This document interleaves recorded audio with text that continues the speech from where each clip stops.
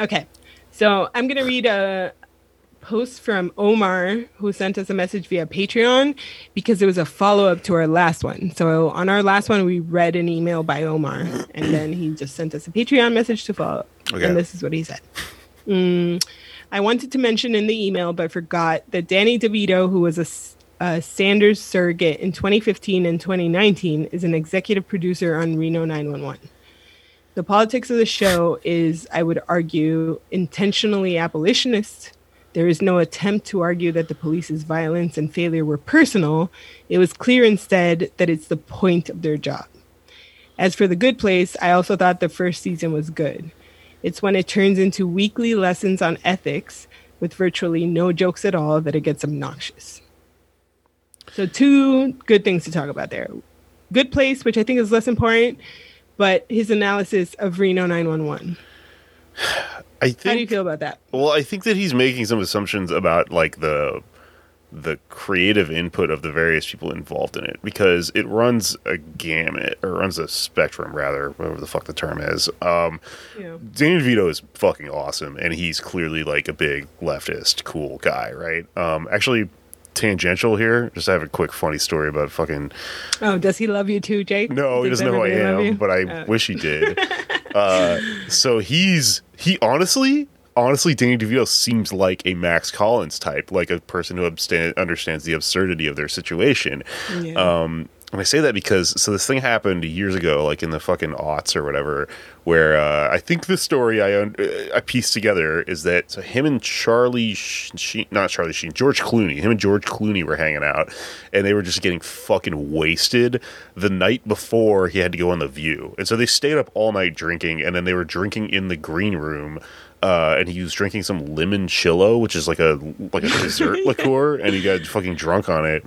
And then there's this awesome clip. I found it. It's like I tweeted it out. You can Google it and you'll find it or whatever.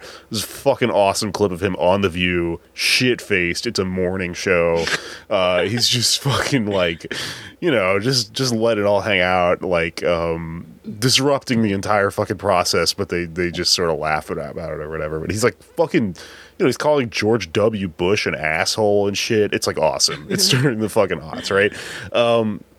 So that happened, right? And then I guess like someone, like a TMZ type, tried to make like a Danny DeVito at his worst sort of moment out of it. And they tried to get I think they tried to get the fucking Limoncello company to like, I don't know, like drop him, or I don't know, like he was a fucking sponsor or some shit.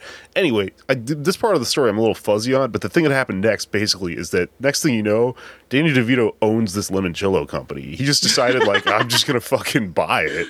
And you want to make fun of me for drinking lemon liqueur? Well, guess what? Now I am lemon liqueur. Now I own it. Yeah. So he then is like in all these ads and magazines wearing a little bowler hat and like, with a sniffed like a little flute of limoncello. And he's like, have a limoncello or whatever. And he goes on this fucking tour he does talk tastings. About tripling down. Dude, it's so funny. He rules. He's a fucking heretic, dude. He's like us. So he fucking goes on this tour of like doing tastings in liquor stores, which is a thing that happens, but it's usually just, I don't know, fucking whatever. And, he's pushing his product as you do in that industry and doing a little meet and greet and signing. So me and my friend Annie, when I was like 22, were reading about this or on the line or something. And we go, holy shit, he's at the liquor store right now. I had to go to work, but she didn't. And so she was like, oh my God, we were drunk too. And she just followed him? She was like, fuck, we got to go we got to go. So she grabbed just this random thing on the way out the door. Like, I gotta get him to sign something. And the fastest thing she could think of was, she had this like Playboy that she bought in France. So it's like a cool artifact. It was like a prized possession of hers. Why is she carrying it around with her? No, we were in her house.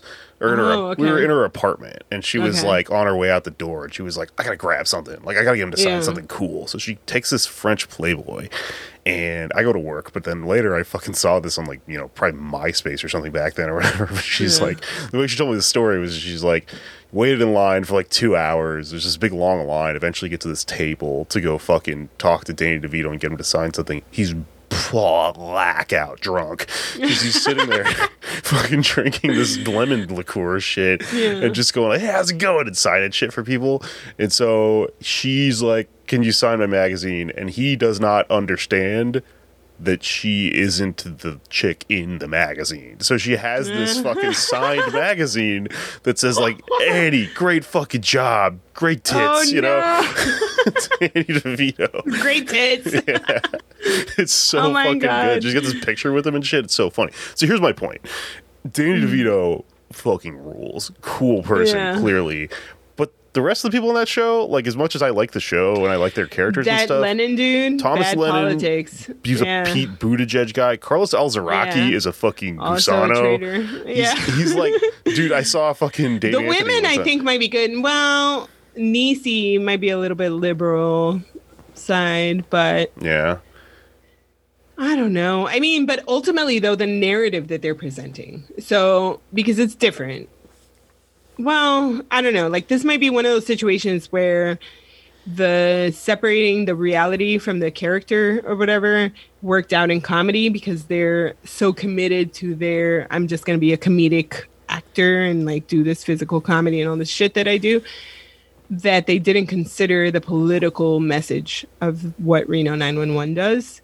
But I don't disagree with Omar. Like, I guess I agree with Omar that overall, Reno 911 is anti-propaganda, right? Because it is consistently, like, the worldview of that show is, it's not weird that these guys are fuck-ups. It's all cops are fuck-ups. Yeah, it's like built into the system. Yeah, exactly. And so it to me, it was actually strange to later learn that Lennon and them were like had bad politics, because I would have expected better because of what Reno 911 was. Yeah. You know? And it is different than A Good Place, because Reno 911 wasn't moralizing for you what you should be and how society should be. Like, its only point literally was cops are fuck-ups.